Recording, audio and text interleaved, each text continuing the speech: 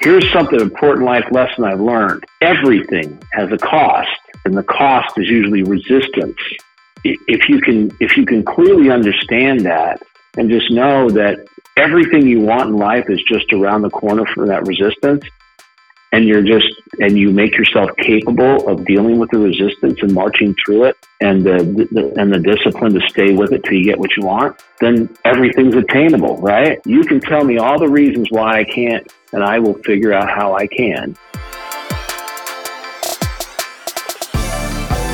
Welcome to the Waste No Day podcast, a podcast specifically for and about the home services industry as it relates to plumbing, heating, air conditioning, and electrical.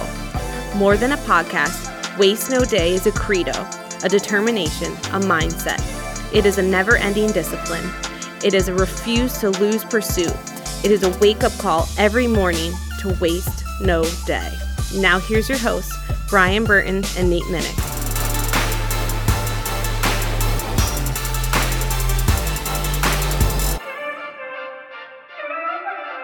Hey, welcome to another episode of the Waste No Day podcast. Your hosts Nate and Brian are hanging out with you again, and man, do we have a treat for you. KG, Ken Goodrich, is in the house, and we're going to be talking to him about the grit that it takes to grow. It's going to be a great episode with some good conversation from one of the best in the business. But before we jump into that interview, Brian and I are going to talk about the idea of grit and growth ourselves, and we're going to turn to Brian for our quote. True grit is making a decision and standing by it, doing what must be done. No moral man can have peace of mind if he leaves undone what he knows he should have done. The Duke. Oh, okay. Very nice. I want to know that you know who the Duke is, buddy. John Wayne. Okay, just making sure. Took me a minute, but I got there. Yeah, you had a face like, yeah, that guy. Yeah, and let me tell you about True Grit. The years that I worked for Ken, that is what if that's what you want to call it, like endurance, like stubbornness, pig-headedness, whatever it is. It's like I saw in that time, and I spent a lot of time with him and his GM at the time, probably more so. Well, not probably, but definitely more so than most techs did. But I was just fascinated by the back end of everything, by the business side, because I grew up, I just grew up in a bunch of mom and pop shops. Like, that's all I ever knew. And at that time, this thing was going, plumbing, heating, and air was going from two mom and pop shops, which I believe was Green Valley Plumbing and M&S Electric, or M&S Heating and Cooling, to and he was building it into a brand, and I was just kind of seeing this all happen real time, and it was like fascinating to me. But I saw so many times when he got stuck, and he does not know what it means to stop or quit or get defeated, or I haven't seen anyone with that type of tenacity since. It's just amazing to me. I'm pumped to talk about that grit with him. And, anything he wants to talk about, but I'm hoping we can get into some story time with Uncle Ken. Ooh, I like that. That would be a good place for some kid applause. Yay! We don't have that button, but let's work on that, Nate. Come on. Okay, yes, we'll add that to the sound effects board. When we are talking about grit, Brian, you're right. Tenacity, determination, absolute, no surrender type mentality. That's what we're talking about. Creative problem solving. The ability to see from A to B without knowing necessarily how the road is going to get you there, but absolutely sure you are going to get there. It's something that any entrepreneur, any business person requires, because there's going to be the hurdles, there's going to be the pitfalls, there's going to be the walls built up in front of you that you literally have to construct the ladder from your own materials to get over it. There's no other way around it. And it's such a thing that is lacking today. In my opinion, there's just too many people who are way too easy to just I guess I'll just not go forward with that anymore. Give up on the dreams mentality type thing.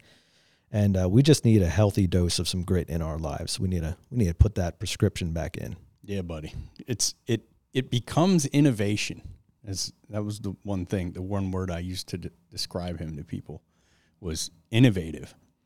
But it's like he's not innovative for the sake of being innovative. He's innovative for the sake of he made his mind up that he's doing something, and that's that. Right. If it doesn't work, he just hasn't figured out the right way. You know what it reminds me of? I love Apollo 13, the great Spielberg movie about the disaster in space. And there was a time in the movie, you know, if you're not familiar with it, Apollo 13 was when they were, obviously Apollo 11 is when they landed on the moon, and then Apollo 13 was one of the subsequent, there we go. Oh, look at you. Yeah, Step in the vocabulary. Know, right? Subsequent missions after that one. But it went wrong. Something went wrong, and they were on their way to the moon, and a part blew out and ignited the oxygen tanks, blew the spaceship like wide open, and they had significant problems. You know, we're talking about life problems, like how are we going to make it back home? And on the way to the moon and then back to Earth, they started figuring out that they had actually lost an oxygen tank, and they were going to start suffocating by their own carbon monoxide as they were exhaling. The more they exhaled, the worse the problem got. Carbon dioxide. Thank you. And unfortunately, what they found out is they had these, I guess, the air scrubbers or like filters that would basically scrub the CO2 out of the air.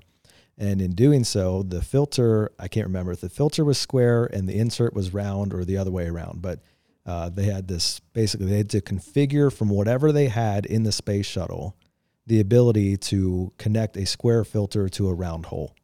And they had duct tape and socks and manuals and all this kinds of stuff that they just had on the ship, because it's not like they could run to Home Depot and pick up some tarps and stuff, you know. They had to figure it out, and it's just sheer determination. In that case, sheer life determination, like you do this or you don't make it. And Kenny G is just one of those guys that has taken that same grit mentality and placed it into business. Yeah, he has that tenacity. Like every decision he's made, it means the whole crew here is going to run out of oxygen. So I'm not kidding. Like it's a joke, but like I remember him just grinding away at getting these things done. And I'm like, man, if you want to build the empire he's built, that's probably a prerequisite. And it has paid him well. Dare I say. Doing all right. Yeah. He's doing all right. He's he actually wants to call this episode. Maybe I shouldn't give it away. Maybe we can use it because he's going to come on 2 more times. Maybe we should make a 2-part series out of that, but things they don't teach you in Harvard Business School. Oh, yes. Yes. I'm like, just shower us with things they don't, you know what I mean? We'll have to start off the questions with those, like some things that he thinks that, you know, the school hard knocks, so to say. Yeah. But yeah, so for the listeners, he's going to do 2 more episodes soon, and already looking forward to those. Absolutely. For those who don't know why Nate said subsequent in such dramatic fashion, because I'm sure there are going to be some people who just drop in on this show because Ken Goodrich is on and they have not listened to it before and will not listen to it after. But I said subsequently last week, and despite his high school diploma and degree, Nate did not know what subsequently meant. And then we got to find out that he didn't know what gelatinous meant. Yes. Now, to be fair, it's pronounced subsequently. Not oh my heavens. To be fair, it's pronounced subsequently. Subsequent. Yeah. I say subsequently. I don't care. It wasn't that far off. It threw me off. Let's put it that way. I'm sure that was the reason. Still thrown off from what it sounds like. You're still a little dizzy. I still can't get my vocab in check. Yeah. So I want to do a quick math breakdown on the hours in a week real quick. Are you sure you want to do that, Brian? Math on the air? I did it on a calculator. Okay. This is all memorize the numbers. Okay, go for it. But we have 168 hours a week. I want to say this because there are a lot of people who are going to drop in for this episode, and then I don't know. I assume not pick it back up next week or whatever, or maybe. Which that's fine. Hey, thanks for listening today. We appreciate it. Go ahead and jump on Apple or Spotify. Hit us with a 5-star review. Come on. We don't charge you to listen to this thing. We don't even make you listen to a commercial. You can't jump on there and hit us with a nice 5-star review? Yeah, that's okay. Yeah, take care of us. You get 168 hours a week, period. That's 7 days at 24 hours. We're pulling 48 out, right, because of the weekend. I'm not going to ask too much of you. So you got 120 left, assuming you're going to sleep 40 hours, 8 hours a day over those 5 days. Just sleep faster. Just sleep faster. Yeah. Arnold Schwarzenegger quote. Yep, got it. quote. Did I say coat? I said coat. Yeah. It was on the back of Arnold Schwarzenegger's coat once. It was gelatinous to me, so it's fine. Subsequently, we'll get back to the numbers here. So after 40 hours of sleep, you got 80 hours left. Yeah, I figured like 4 hours a day after work, you're just chilling with the family or whatever. Like, you get home at 6 maybe and crash at 10. So you got 4 hours a day where you're not doing anything, which leaves you with 60. Assuming these days most people are working around 50 hours. Not us. I work like 22 and Nate works like 100. Look, I'm real. It's what it is. I delegate better. Fair, you do. So what does that leave you with? You got 60 hours left. You work 50. You got 10 hours. It's 10 hours, and I've decided that five of these hours, at least during the week, are before work, where I'm going to spend half of that 10 extra hours lifting weights. Not working out, lifting weights like a man. Not running on a treadmill, not jogging, not doing CrossFit, lifting weights. Yeah, come at me, bros. I'm on Facebook. Come and find me. And you got 5 hours left. And I was thinking, like, what if we budgeted this 5 extra hours a week and made this 5 extra hours a week hour? Now, there should be more than this for sure, but you have a minimum budgeted 5 hours a week where you're just getting better, right? So you got maybe an hour and a half a week of Waste No Day, and you should be doing that twice, so there's 3. Then you got an hour and a half there. We'll say an hour there. And most people are listening during work, so you get that time back. Hopefully, but if not, and some people maybe listening on the ride home or whatever. But what are you doing with the other 4? Let's say you got 4 hours left. It's like, let's take and budget those other 4 hours on getting better. But I think it'd be cool to write down the 3 things the 3 biggest things that if you were more knowledgeable in would help your career, whatever you want to be better at, your career, your family, and I don't know, what else is there? Community, career, family, community. All right, forget the community. Your career and family. What if you don't have a family? Then forget your family, your career. Let's get better. Well, let's make more money. You can just be better at a person. It doesn't necessarily have to be at your career. Yeah, so what are you lacking? Self-development. If you looked ahead 5 years and you said, I'm the perfect person in my own eyes, and you said, what's different about me? And you go like, well, I'm better at communicating. I'm better at relating with my spouse. And I'm a better father. Check, check, check. Win. What 3 things would you need? What would you need to do to get there? If you made it 5 years from now and you're looking back, so you're working back from the future, what 3 things did you need to get better at? Selling, negotiating, communicating, right? Never Split the Difference, Waste No Day podcast, that kind of thing, just sales and communication. What about the spouse thing? I don't know. Look, we're not a marriage podcast, all right? No. Read the 5 love languages or something. There you go. Some Gary Chapman. Love and respect. But marriage audio books, marriage counseling, personal counseling, therapy. I'm a big proponent of it. Everybody should be in therapy. I've been screaming that from the hilltop since Nate met me. That will just make you all around better anyway. And then what was the last one? Community. Parent. Sure. You got 4 kids, buddy. Yes, I do. Your community is at home. Yeah, sure. Community of 6. Sure it is. So parenting podcast, parenting audiobooks, like you gotta know what you're looking for. You're gonna get into a lot of that stuff that doesn't line up. I do listen to a lot of family podcasts. And you gotta know what you're looking for, or you can get steered in the wrong direction. A direction against your own values pretty quickly. But just be careful about what you're listening to. Same thing in the sales world. Plenty of sales gurus out there who, tongue in cheek, they act like they just barely dance around ripping people off and say they're not about that, but clearly do. Stay away from those guys. You don't need that. But for the most part, sales training, it's good stuff. Black Swan Group, big fan. Uncle Joe was on here recently. Seems like awesome training. Huge track record of of success. You can hardly find someone in the industry that has a negative thing to say about them. So, yeah. So set aside your hour for the Waste No Day podcast. Write us a review. 5-star. If you don't like the podcast, don't write a review. Just send Nate an email. Yes, please.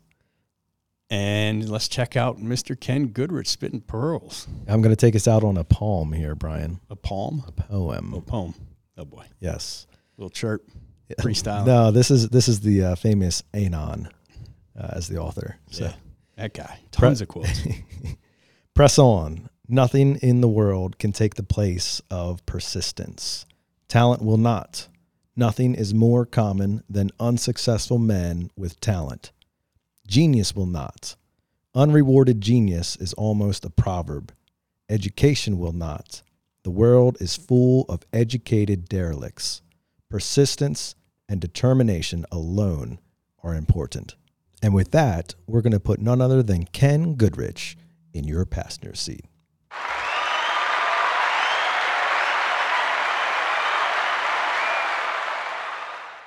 Our guest today is none other than industry legend Ken Goodrich. He was often by his father's side when he made calls for his air conditioning business way back in the day in Las Vegas.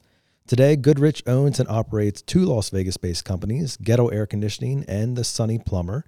Ghetto Air Conditioning was established in Phoenix in 1939 by brothers Gus and Sam Ghetto. After acquiring the Arizona-based heating and ventilation and air conditioning company in 2013, which also had a second location in Tucson, Arizona, Goodrich expanded the business to Las Vegas in 2016. Ken has since then sold his business and many other businesses multiple times and has become an industry name well acquainted in the trades. With that, welcome to the show, Ken. Hey, thanks for having me, guys. It's great to talk to you again, Ken, or as I called you most of the time we've known each other, boss, and it was certainly great to see you again, or I guess see half of you again at Vertical Track, because I was struck by how much weight you have lost since I saw you probably 10 years ago, 12 years ago. Yeah, I've been working on that. You know, that's the one thing that in our trade, for the tradesmen and the managers and the business owners, you got to hear this. Like, one, our trade is, we're a 24/7 kind of business, right? We got to go when the customers need us. So, a good, healthy routine is more difficult in our trade. But, a good, healthy routine is key to being successful. So you have this war that goes on all the time. And, I am like, sometimes I just get so deep involved in the business and what I'm doing that I don't shut off about everything else around me. And, you're traveling around, you're getting the big gut bomber dinners and all the big wine and trying to make some sense out of the traveling. And then next thing you know, you're 325 pounds, It's whether it's behind. I found that to be the case for sure in a truck. And then now behind the desk, I find it to be even easier to do. But like Tom Hopkins had a saying where he's like, it's just in selling, it's pain, pain, pain, pain, pain, pain, pain all day. And then you get to the dinner table and you're like, time for a little pleasure, sugar, alcohol, cholesterol, and you just kill yourself both ways. But yeah, it was great to see that you took hold of that part of your life and you looked healthier than I've ever seen you before. Yeah, thank you. And then you too, man. You look like you're making sure that fitness is part of your routine. Yeah, please don't do that, Ken. Brian has already used many of his workout analogies. Oh, hey, let the man go, please, Ken. Keep talking about me and my physical fitness. Well, Ken, it's difficult to imagine that anybody doesn't know who you are, but if you would be so kind to give us the elevator speech as to who Ken Goodrich is and what you're all about.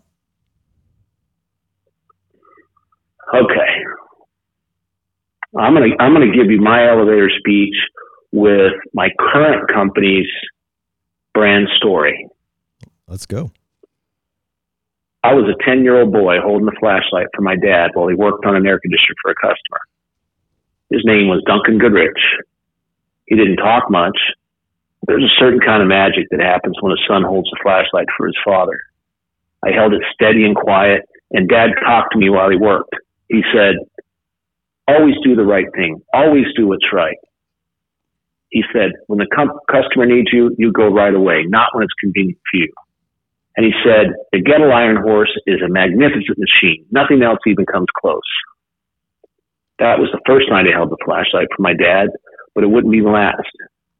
At Dad's funeral, I realized that every time he handed me that flashlight, he was passing the torch.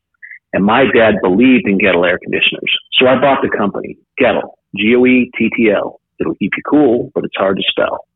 Now we'll respond right away and do the right thing always. No one was air conditioning like Gettle, Goettl. So there you go. That's who I am. Brilliant. Is that enough color? In a nutshell. Man, that's better than most people's average elevator speech, I have to say. It seemed a little rehearsed, though. It almost sounded like it was written by someone as brilliant as Roy H. Williams, didn't it? It sounds just like that. But hey, listen, man, I got to tell you that when I met with Roy, Gettle was in some really hard, going through some hard times. They were doing 11 million in sales, losing 3 million. Today we'll do 250 million and won 5 states. So, we've had a miraculous turnaround. But to do that, I had to create a brand story. And the story is about, okay, here's this iconic brand, Gettle, who invented the air conditioner in Phoenix, Arizona in 1939. And, the brand got a little dusty and, old. And then here's this guy who's been at this since he was 10 years old, whose dad was a Gettle dealer. And he decides, like, my opus is I'm going to save this company. I'm going to save Gettle, the company that invented the air conditioner. And that's my mission. And so when I decided that's what I was going to do, I got with Roy and we created that brand story. And I think that kind of tells you what we're all about, right? Fantastic. And well written, well rehearsed, and well delivered, I have to add. I think you've got that one under routine. It's really good. Well, I said it. This is my 11,451st time I've said it. You got Steven over there tallying it for you? Yeah. By the way, let me tell you this. So just to give the listeners a little background, my dad was an air conditioning, had a little mom and pop business in Las Vegas in the 60s, 70s, 80s, I guess the 90s too. And, I was enslaved at a very young age as an official flashlight holder. Ran my first service calls at 16. As soon as I got my license, I'd been around it enough that I could troubleshoot and do the job. So at 16 years old, he gave me some calls to run. And I've just been in it. I've been absorbed in this business since I was 10 years old. I'm 60, so 50 straight years. And, over the course of the time, I knew the trade very well, and I tried to apply that very well. And then I got into the pursuit of understanding business, because just because you know the trade does not mean you know business. And I found that out the hard way.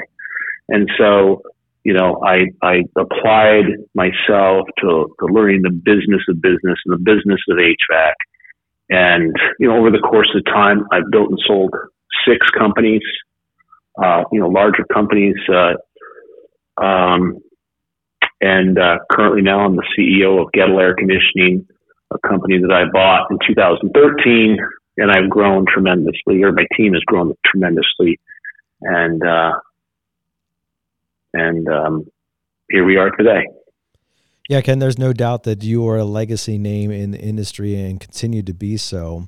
And you mentioned there about business school and all the things that you can learn at school, but as well as anybody does that business is often learned in the field by the school of hard knocks. And there's so many things that a business school will teach you theoretically, but until you see it practically play out, it hasn't set in. So I wanted to start there because you've been in the game for so long that you've probably made more mistakes than all of us combined, who are still coming up in this thing. And I'm sure you've learned so much in terms of the day-to-day operations of a business, how to grow, how to build, and how to fail and get back up on your feet and start over.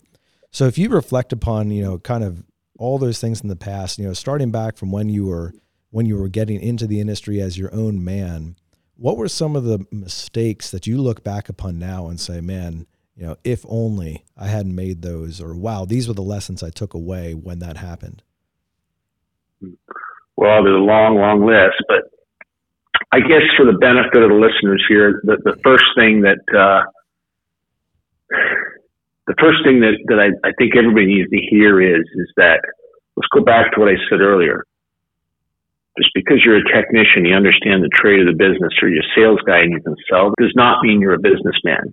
And the skills associated with leading and running a company are as rigorous to learn as the skills that you had to learn into, you know, repairing, maintaining, selling, installing air conditioning equipment, right? It's just a whole nother trade that you have to learn.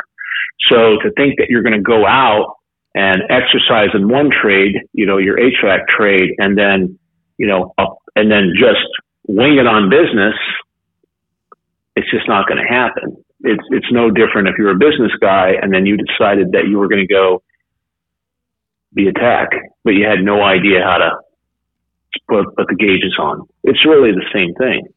So I would say, look, you got to get some education first. Had I had it to do over again, if what's the term?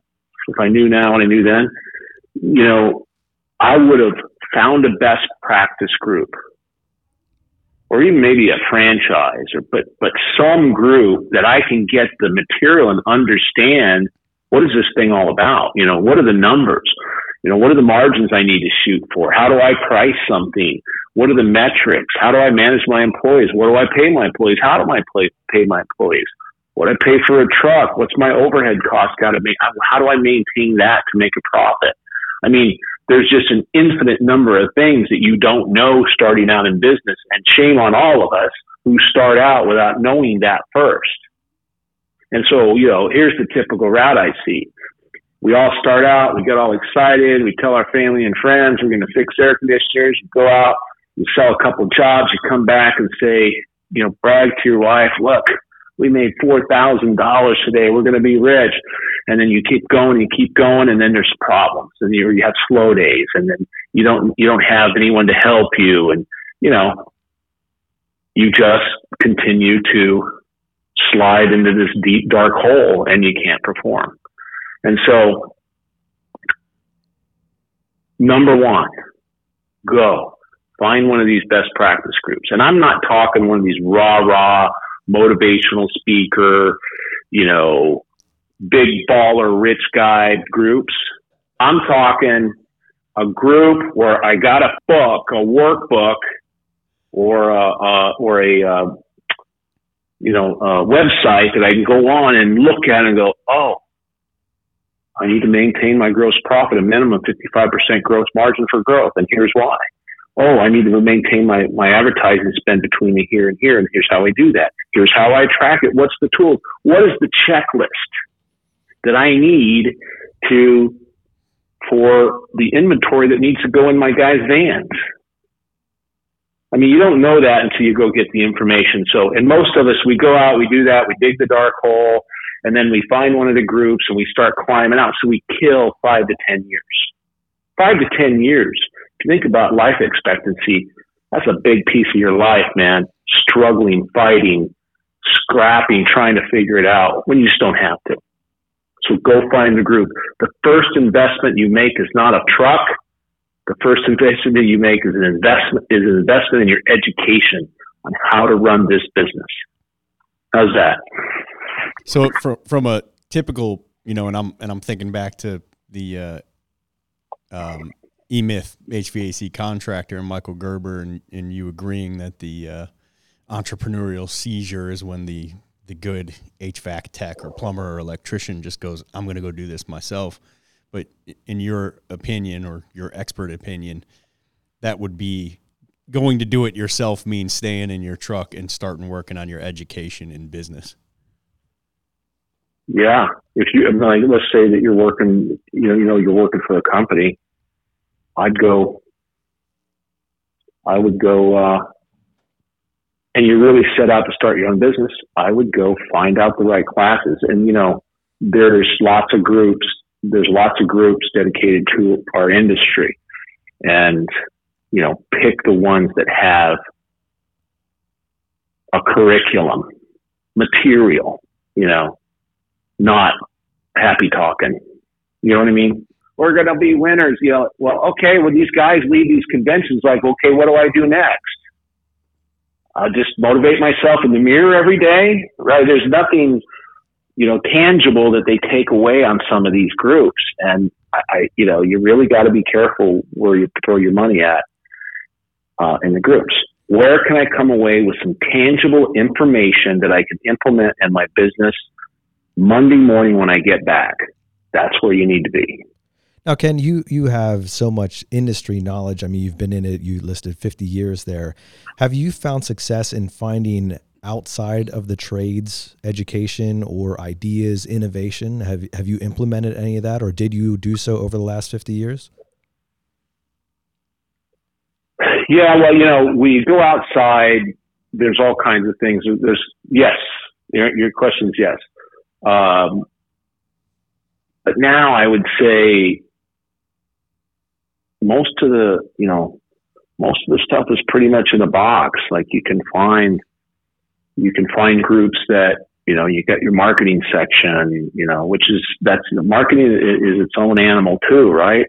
If you think about the trade piece of the business is its own animal, and business management is its own animal. Marketing is just another own animal of itself. So I think that, easier today just because of the web. I mean, remember, I started when, we were silicone a piece of galvanized sheet metal up on the wall and putting 10 a.m., 12 a.m., 2 p.m., on the top of the piece of metal, and we're magnetically putting a carbon service call pad that we hand wrote and put it up there. We know at 2:00 we got to go to that call. I mean, technology has really thrown us a lot further. So, I would suggest that you stick to a place where you think you can get the basic fundamentals in place without going outside, because what I also see guys do is they go outside the group, and, you can get lost in different directions. It's like talking to two different doctors, right? Yeah. So I'd be careful with that. But outside the group, MAP, we use MAP, Management Action Programs in Newport Beach, California. It teaches the skills of management, people management. I didn't know how to do that. I mean, I thought management was like how my dad treated me when he called me a moron and said, go down and get the the yellow handled nut driver, right? Like, that's what I thought management was when I started. And I think there's probably a lot of us who kind of come from that background too. So, if you're in the trades, you absolutely come from that background. Yeah. So, you got to go out and find MAP. I've been an avid reader. I made sure in one of my kind of discipline moves, I told myself back in the 80s that I'm going to read something on the HVAC business, the HVAC trade, the HVAC business or business, at least 15 minutes every single day. And I've kept that up.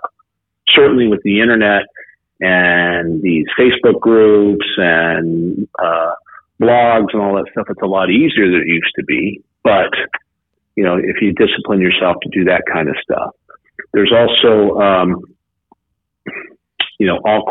all kinds of different outside educational places that you can go. I know that,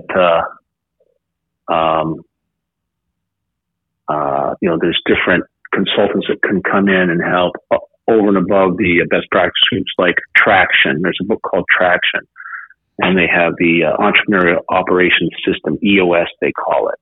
And you can hire a consultant that will help you implement that management routine inside your business. It's invaluable, very good system. Yeah, we're in our third year of Traction, and fifth year of Traction. It's been like revolutionary for this business. We also had the global ambassador for Traction on the show not too long ago. Oh, really? Yeah, that was a good episode. And then, I guess outside, my background was, I was in a really I struggled when I first started business, and then I got a hold of this book by Michael Gerber, The E-Myth, which was written in the 80s. Number one best-selling business book of all times is The E-Myth, by the way. Anyway, I got the book, and I'm reading it, and it really spoke to me. Like, has this guy been in the bushes following me and watching me? Because he knows every stupid thing I do, right? He sees it. And I read the book, and it just got me. And then he kind of explained some fundamentals of business, and I didn't have any other resource. That's all I had was that little book.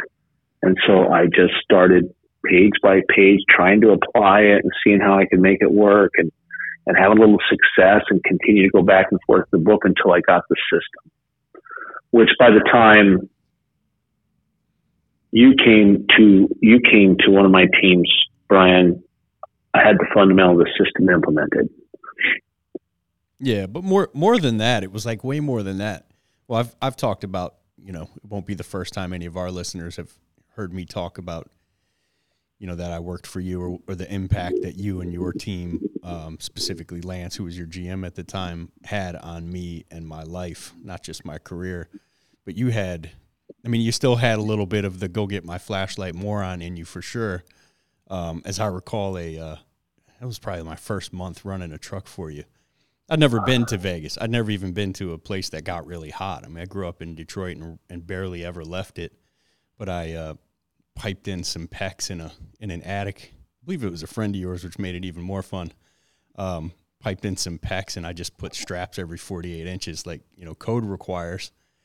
And I think you yourself went up in the attic and checked it like a month later or something. And I didn't realize you need to put them like every 12 inches because of the heat. The PEX or Wurzbo or whatever it was had drooped in between each hanger. And you had pictures of this on your desk as you called me into your office, and you're like, you didn't show me the pictures. You just said, "Are you a hack?" And you're just staring at me all cold. I'm like, "Excuse me?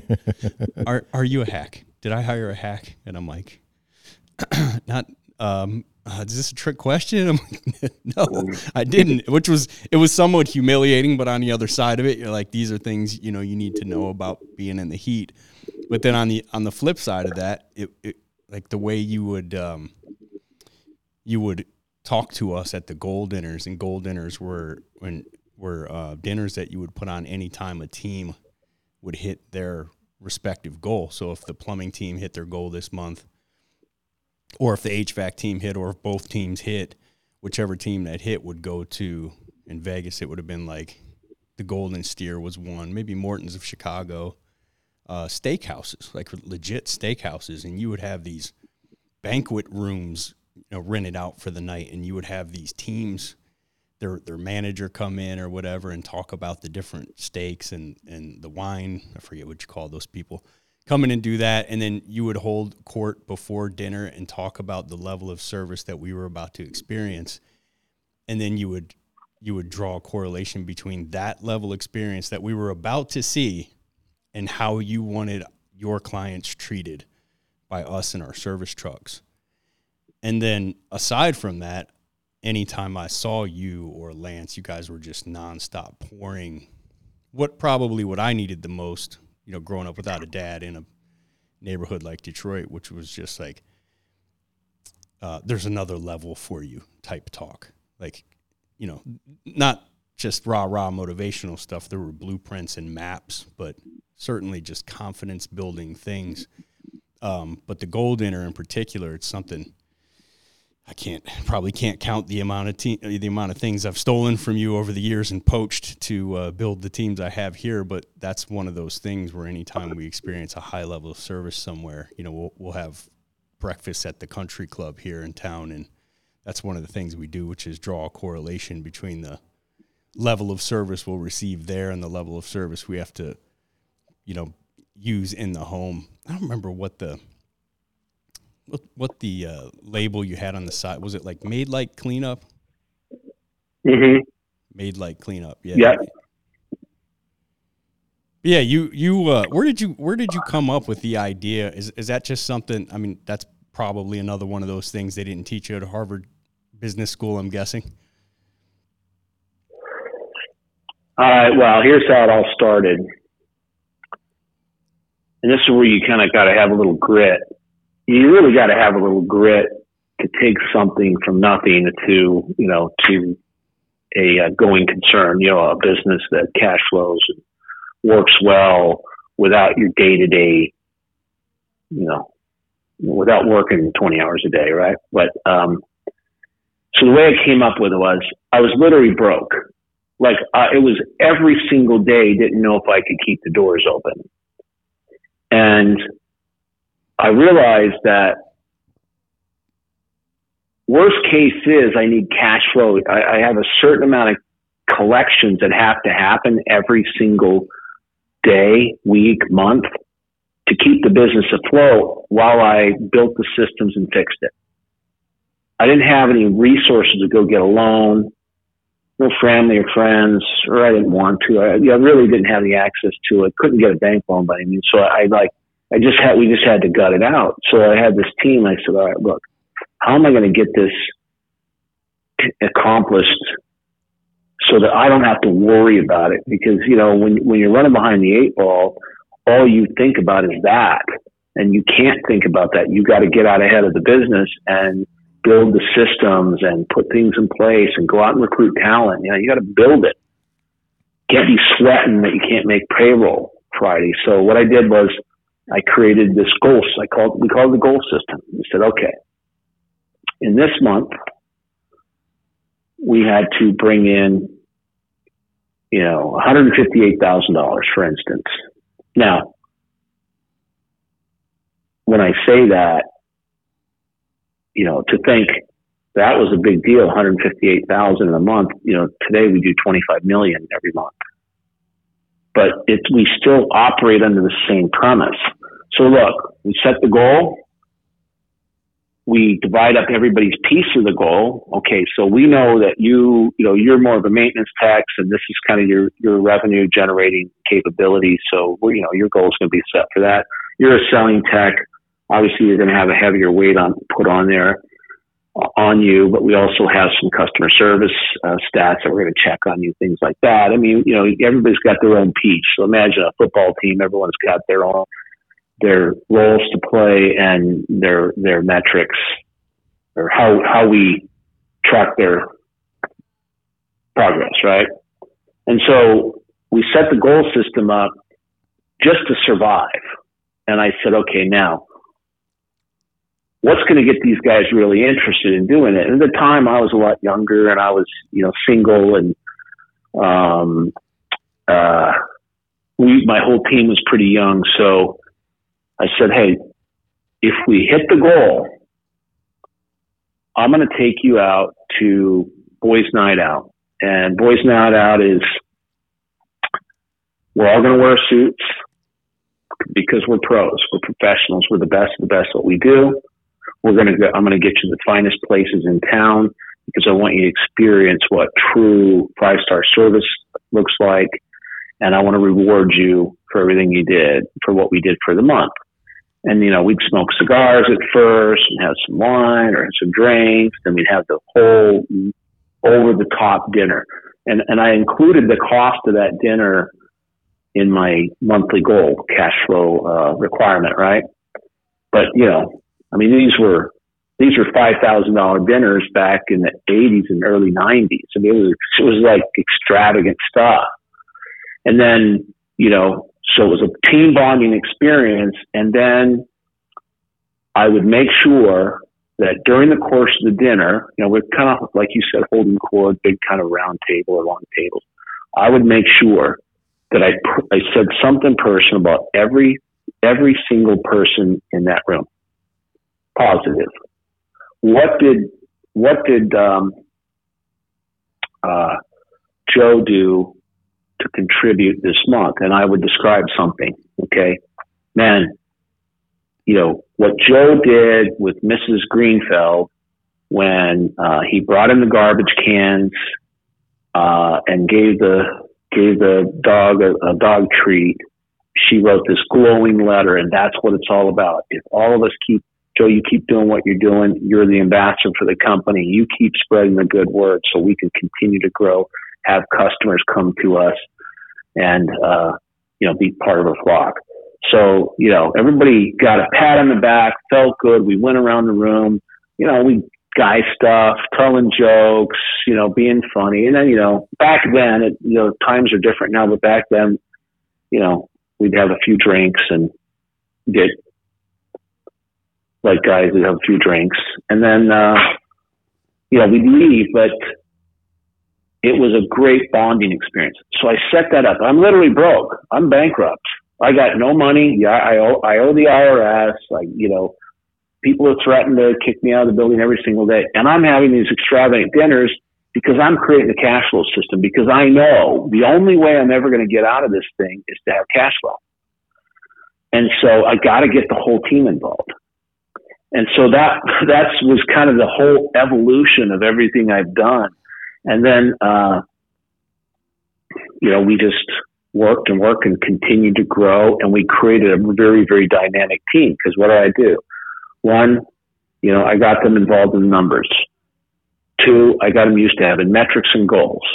Three, they get to win. They get the pat on the backs. They get to be part of something. They get to be part of something bigger themselves, a community. That really bonded them there to that. And then four, I created my future leaders that way. And, by the way, I didn't know all this stuff would come out of it. I was just trying to survive, but these are all the good things that came out of it. And from the first time I started, we called them the Goal Dinners. The first time we started the Goal Dinners, we went 38 straight months. Meaning we hit our goals 38 straight months. And the only reason we didn't go 39 because the wives were getting so pissed off that guys were saying they're going to get divorced because we just were winning so much. And so then I started making them, less frequent, but we still had them. And, I really think that the essence of the Goal Dinners is one of the real, kind of real core secrets to our success over the years, because it's just built some very tight, dynamic teams. I mean, look at you. How long has it been since that we've worked together? But you and I are tight, and,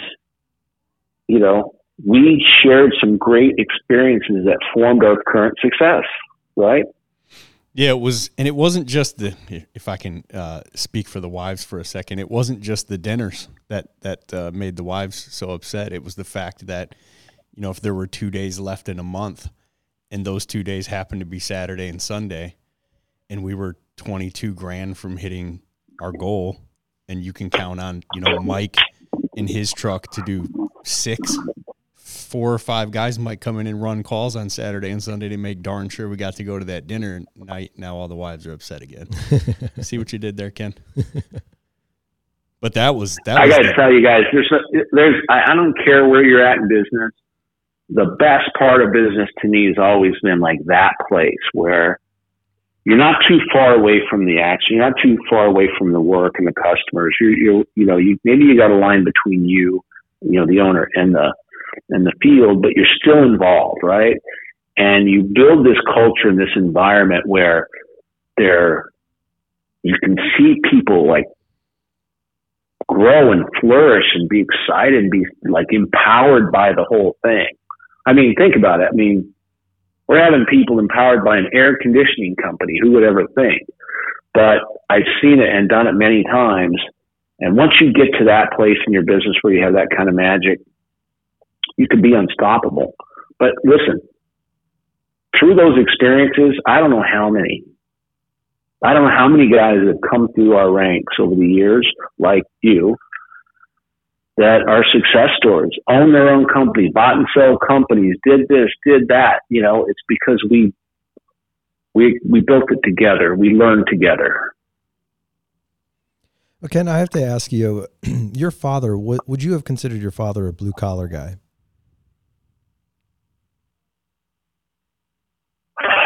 Well,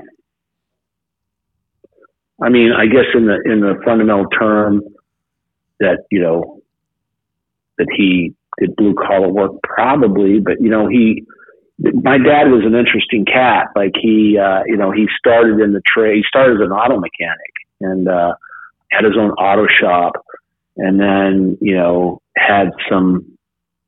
decided he wanted to evolve. So he took a correspondence electronics course and became an electronics technician. Then he tested and got his PE license, so he was a professional engineer then. So became an electronics and electrical engineer, but focused on electronics, moved to Las Vegas to work at the Nevada test site where they test nuclear weapons. So, he was involved in developing the whole nuclear program for the country. And then he would moonlight fixing air conditioners. So I don't know. I mean, if you met him and talked to him, he could talk blue collar and he could talk sophisticated business. The reason I'm asking is because, the gold dinners, the taking the guys out on the night of town, the spending more money than you had currently in the bank with the belief system that it was going to result in something that would take you farther. Like, where did that come from? Because, humble start, humble typically means like live within your means. Ken, stop spending so much money. Ken, what are you doing here? Ken, you can't go out and do those things. Not only like, Ken, what are you doing? We're not suit people. We're not live on the town people. I'm just like, was there a different side of him, or did you innovate that all yourself? And if so, where did that come from? No, I think my dad was kind of a serial entrepreneur, in which I learned a lot from. So, for those of you without that kind of dad, go find a mentor that's like that, because it's invaluable. So I really think that's where I got it. But my dad was just an interesting cat. Like he was working at the test site, working on the nuclear weapons, and then he'd come home and he'd had a full television shop, and he was fixing people's televisions. He'd bring them to his shop in the back of our house, and he'd fix their televisions. The picture tubes, the CRT tubes, go out, and he would cut the glass, pull the I don't know, some gun or something out of it, and they'd fix it, put it back in, weld the glass back together. I mean, he was that kind of guy. Do just about anything, and always making a buck or two there. And then he got into buying government surplus, and I'm not talking, tires and stuff, but I'm talking high-end electronics, refrigeration and air conditioning equipment, big lathes and milling, machining equipment, things like that. And he would just peddle it and go sell it. And he had all kinds of contacts all over the world, and he would sell it. So he was an interesting entrepreneurial kind of cat. And that's kind of where I picked up some of this, I guess I'll call it scrappiness or grittiness. Was he able to, and I don't know that I've ever heard the financial situation that your dad left the family with, or was he able to capitalize monetarily the way you do, or build things for the long term? Or I know you have a lot of passive income streams as well, but was that something he was able to do, or did you bring that to the family? I think I brought that. We had a nice life, more in the, let's say after, in my teens and early 20s, we had a really nice life, not extravagant, I wouldn't call it nice.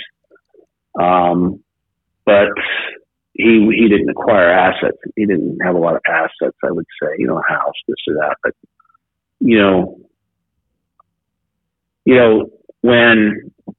when he passed away, I was 25 years old. And my mom, after the funeral, my mom sits down with me and gives me this letter that he wrote. And the letter started out with, "Do not give Ken anything. If he wants to buy the business, he's to buy the business.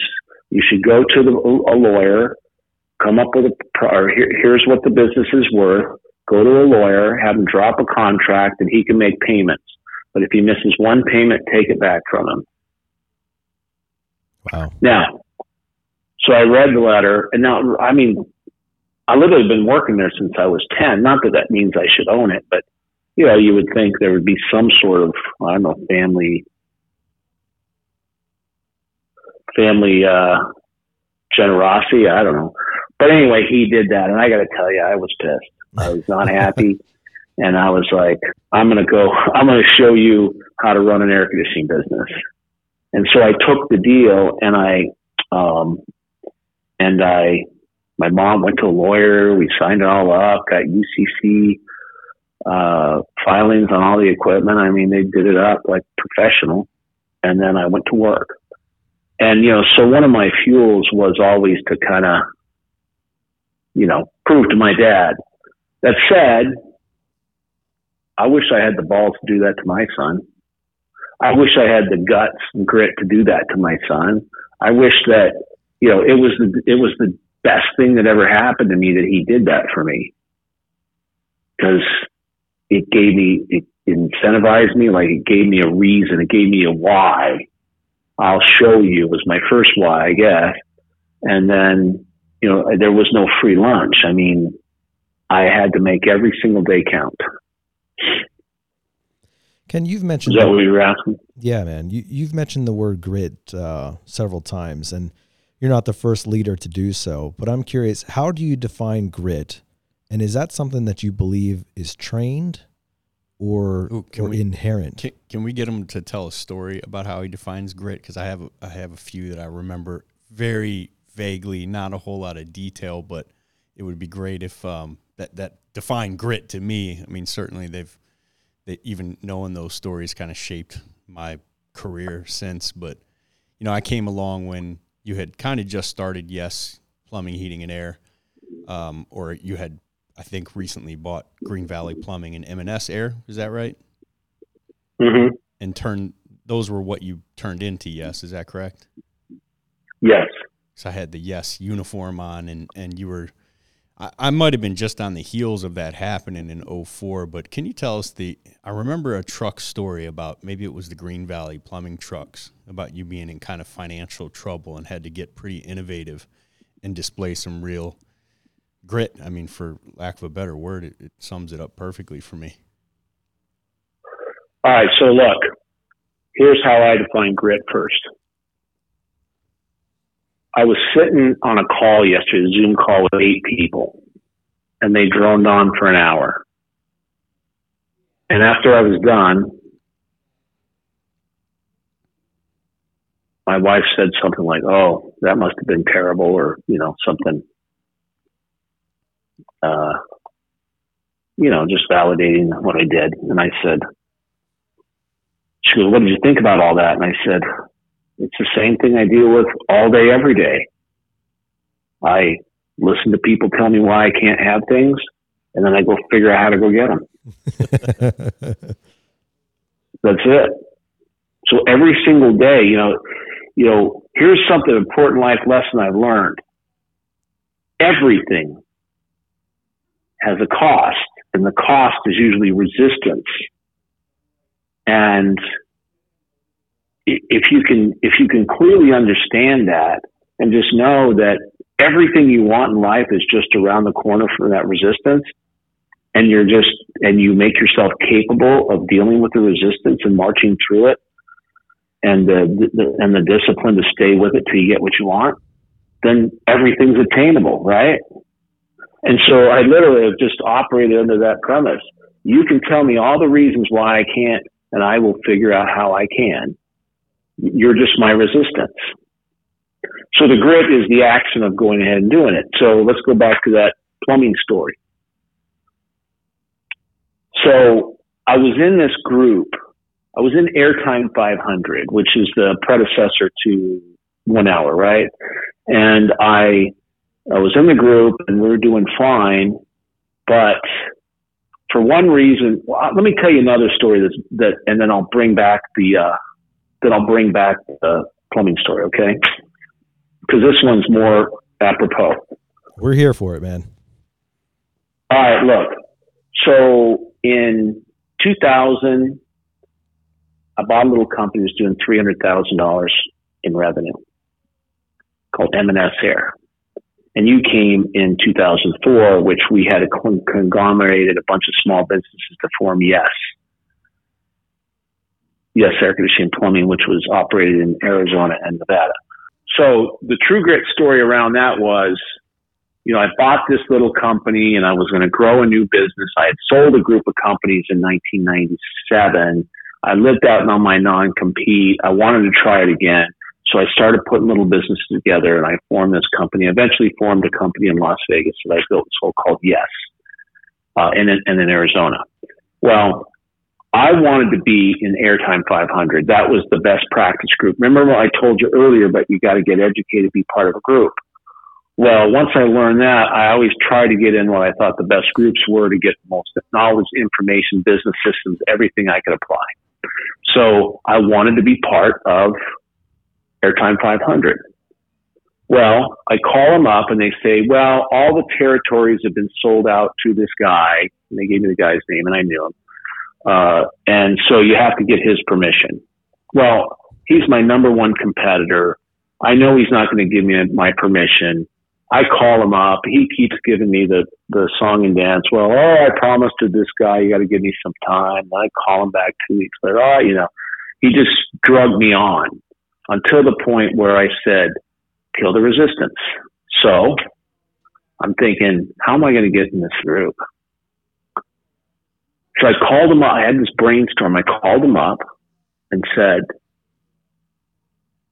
do you have any space, territories available in Phoenix, Arizona?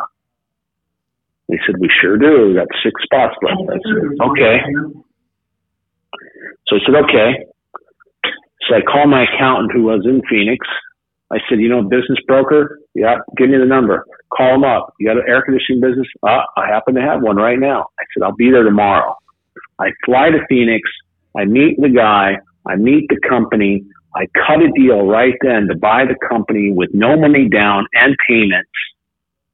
We sign it. The next day I have the lawyer write the contract. We sign it the next day. Then that evening I got on the airplane. I flew to Florida for the Airtime 500 introductory meeting where you can sign up and they'll tell you all about the thing. I flew to Florida to do theirs. They usually come local, but I flew all the way to Florida, showed up, and they go, well, what are you doing here? I go, I'm going to join the group. They said, we told you Las Vegas didn't have any territories. I go, here's my new business card, Phoenix, Arizona. And I joined, and they said, okay. And so I joined the group and I got the material. Now, the Vegas guys were hot. They thought that was the most nefarious thing that they've ever heard, but I just followed the rules. But I was gritty and I got it done. I figured a way around the resistance. And look, we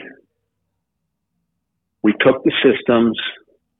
We realized we couldn't use them in Vegas because there was territories, and it gave me the knowledge and the understanding how to think about the business and how things flow and how the math works and whose roles are what, all that stuff. It really kind of gave me that insight. By the way, let me back up and say this. I look at business like an air conditioner. I'm an air conditioning tech, and it's like you got a power source, you turn on the thermostat, makes a switch, depending on what you're doing, red and yellow, activate, go. The machine starts where all these different systems start working the machine to produce the cold air. That's what a business is like.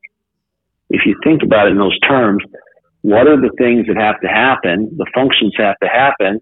What's the team I need to put in place and the checklist and systems I need to put in place to make that happen, to be contributory to the whole, to create the desired results, the cold air or the cash flow, right? So where did that come from, Ken? I mean, did you get bullied as a kid, or what was it that just persisted in you that if I want something, I will figure out a way to get it? And then where did the creativity come from? Like, I mean, not everybody seems to be naturally gifted in that problem-solving technique.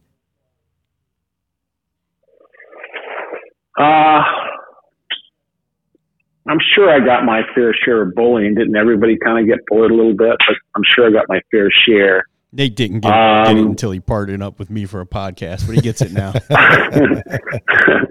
But yeah, I mean, some of that, you kind of, I guess I just kind of got to the point where I just made a decision. I'm not taking second best on anything ever again. I was tired of taking second best. I didn't like it in the 6th grade when they had McDonald's Day, and I put my order in early for them to bring in what I wanted, what I chose for my McDonald's lunch. And they came in, they forgot me, and I got nothing. And I vowed at that day, that ain't never going to happen again to me. 6th grade. How's that? 6th grade. There it is. There is the Ken Goodrich moment of what created him. The McDonald's meals. I know. It's ironic it's around McDonald's. Yeah, that's funny. For all the meals I've had with you, never had one at McDonald's. Did you want to let's take us out with your guy Stephen Gurley? He's been awesome to us. He's really helped us out, make this episode happen, and gave us some good points and stuff. And I don't want to disrespect him by running over, but do you want to take us out with that story of the trucks from Green Valley Plumbing? Yeah, I'll do that.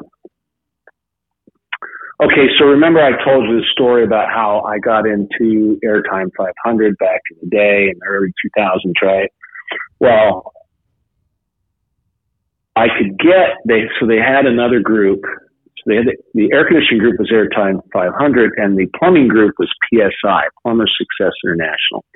And I thought, well, I'm not a plumber, but I can implement the systems. I know I can do that. So I can just get a plumbing business and implement it, then I can have a Las Vegas territory, right? So I'm like, how hard can it be? Like every of us air conditioning guys that think they can do plumbing, how hard could it be, right? So I start out and I'm looking around and I hear that this company, Green Valley Plumbing, had shut down, that it got bought. It was part of a new construction company, and they didn't want the service business, so they shut it down. So I do some research on the internet, make some phone calls, and I find the president of that company. And I call him. He didn't know me. He was out in Texas or something. He answers the phone. And I introduced myself. I said, I'd like to buy those assets in that company. He goes, okay, what do you want to pay for it? I go, well, give me some information. Let me see where we're at, and I'll tell you what it's going to be. So, long story short, I get it all together. And so he had those Hackney, those Isuzu cab over trucks with 11-foot head Hackney boxes on them, right? Nice trucks. And they were all paid for. And then, whatever the business, but it had been shut down for a couple of months. And then they had 6 seasoned plumbers, like 3rd generation plumber guys that were displaced from it. And I was able to get them back. So what I did was I didn't have the money to buy the business, but what I did know is those paid for trucks, I could go to Enterprise and they would probably just give me the money. They would lease them to me. They would buy them from me and lease them to me at the same time. You follow me? So they'll buy the trucks and then lease them to me. Now I have the cash to pay for the business. So all I did was I cut the deal with them and sold Enterprise the trucks at closing. I sold them the trucks and I took the money that they gave me and they gave them to the guy for the business. And now I own the business with the techs and the trucks. And then I just paid lease payments on the trucks was technically the business payments. And from that, we grew a nice plumbing division, and over the years, we have a $90 million plumbing business today from that. Man, it's crazy. Crazy. So, you get the picture though. It's, you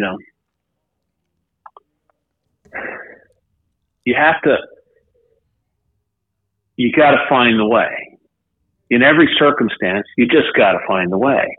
I'm not saying you need to be dishonest or break the law or anything like that. You just got to find the way. So, don't get down on yourself when you're in a circumstance where you just don't know the answer. Just start thinking, what are the 42 possibilities that can get me to where I need to be, and start exercising those. Great stories, Ken. Absolutely. Great stories. And we appreciate you spending some time with us here. And as we're bringing things in for a landing, you have such experience and everything in so much of the trades. You've bought and sold companies. You've literally become a technician through the whole way to the ranks of owning companies. As you look onto the new generation that is starting to jump into the trades now or considering the trades, what is the advice from Ken Goodrich as to people who are considering the trades or just getting started right now? What do you have to say to them?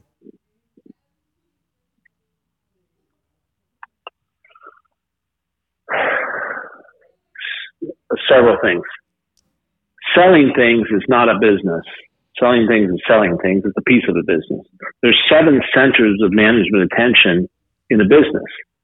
There's leadership, which is, where are we headed? What are we doing? Where are we headed? And how do we do it? There's management, which is the people side. How do I manage the people? How do they know what they get paid? How do they get paid? How do they know what they're supposed to do? How do they get trained? Everything about managing humans. There's the money. Self-explanatory, but money's a very, as you continue to scale the business, money's a very important piece of it, and how you manage it and manipulate it and think about it. Then there's marketing, and marketing is the brand. And I'm not talking about pay-per-click or TikTok. I'm talking about the brand. What does the brand stand for? What's its colors? What's its feel like to the customers? What's the brand story? Just like I read you earlier. Then the 3 fundamentals, the 3-legged stool of business, lead generation. I go out and I market on pay-per-click, social media, direct mail, TV, radio, whatever, and I get a lead generation, lead conversion. I convert that lead to a sale. And client fulfillment, I fulfill the contract, do the work, collect our money, and move on. There's 7 things that you really have to focus on. Now, where I think a lot of guys get tricked into, because, it's really about, the cash flow. It's about cash flow to keep surviving while you grow it. Everyone runs to sales, and which is fine. It's the natural place to be. And don't get me wrong, you got to sell some stuff. But just remember, there's a whole other group of centers of attention that you need to attend to and understand. They need to be, built at the same time as the sales, because you can outsell your ability to do the work. You can outsell your ability to manage the people. You can outsell your ability for the machine to run. And so look, think about this. I may be dating myself even further after I told you I've been in it for 50 years, but it's the Karate Kid.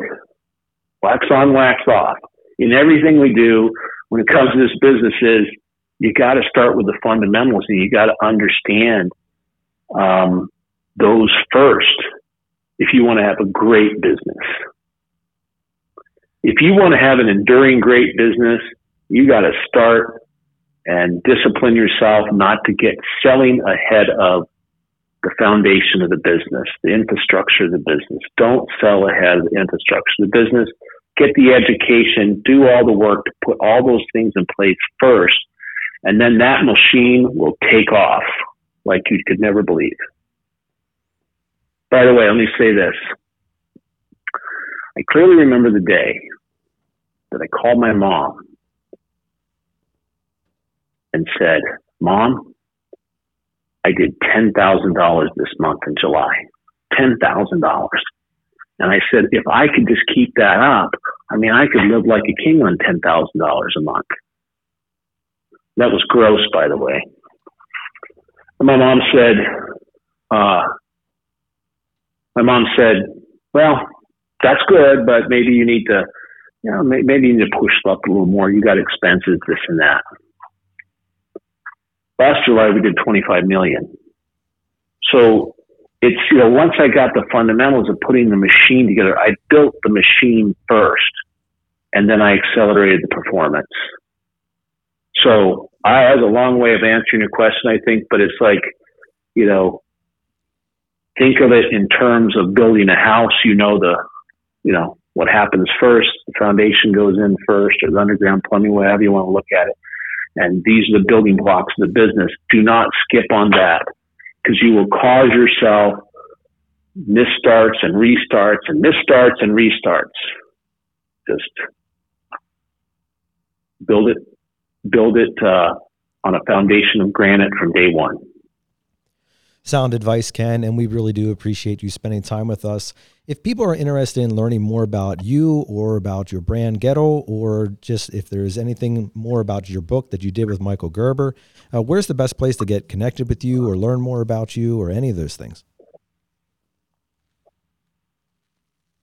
Well, you can go to our website, Gettle.com, GOETTL.com. Obviously, there's a lot of YouTube stuff. We have a website, KenGoodrich.com, of which we're currently updating, but it should be up by the time our listeners hear this, but KenGoodrich.com. You can purchase the book and look at some of the things there. And then, I'm around. People can find me. Find me on social media if you got a challenge you want to run by me. And if you want to save yourself some time and headache along the way of building your brand and your business, you want to pick up the E-Myth HVAC Contractor by Michael E. Gerber and Ken Goodrich. Read by both of them. I listened to it a second time, probably a third time, in preparation for this show. Now, I do remember you saying on To The Point podcast that you were working on a plumbing version a couple years ago. Is that still happening? I am. I just haven't overcome the resistance of my own lack of discipline on that. Push through it, Ken. Man. Push through it, man. We believe in you. Yeah. You can do it, buddy. Well, Ken, it has been such a pleasure. We know you're a busy guy and you have a lot of things going on. So thank you so much for stopping by and just sharing so much of your wisdom. I know it was just scratching the surface, but we really enjoyed our time with you. And I know that our listeners have gotten a lot to turn around in their minds. Yeah. Well, I appreciate that. Thank you. And just, I know it sounds cliche, but don't stop believing, man. Because, I started it just like most everybody who's probably listening on this podcast. I started in that service truck and figured it out. And every tool that you need is there. Every tool you need to be a success in this business is available at your fingertips right now. So just go out and get it and implement it. Well, Nate usually takes us out, but I want to, personally, for everything you've done for me, from being the first person outside of, mom and aunts who I felt believed in me and gave me a push start in my early 20s. I just want to thank you personally. And as from our audience, I will say thank you as well, because I know how much people are going to get out of this and out of the book when they read it. It was great talking to you again, Ken. Hey, man, I'm proud of you. I'm very proud of you. You've done an incredible job over the years, and I'm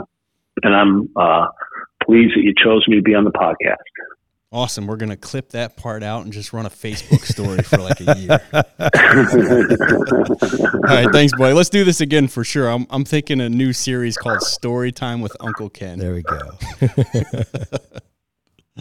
Yeah, this is tight. I got tons of them that are kind of entertaining. One day I'll tell you about the pig valve story, but not today. All right, we'll hold you to that. Yeah, we'd love to hear it. Thanks so much, Ken. It's been a joy. See you later.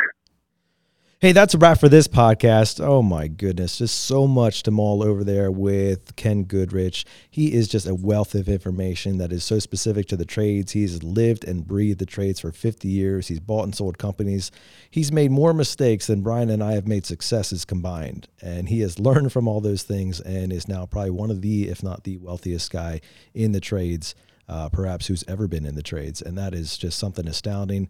And we have been so privileged to have him on the show. Give this one a second listen for sure. A lot of great stories and a lot of great advice tucked away in those stories about things that he's learned, things you should be considering, whether you're in a tech truck right now or whether you're behind a desk or considering getting behind a desk, whatever it is, Ken has the words of knowledge to go with that.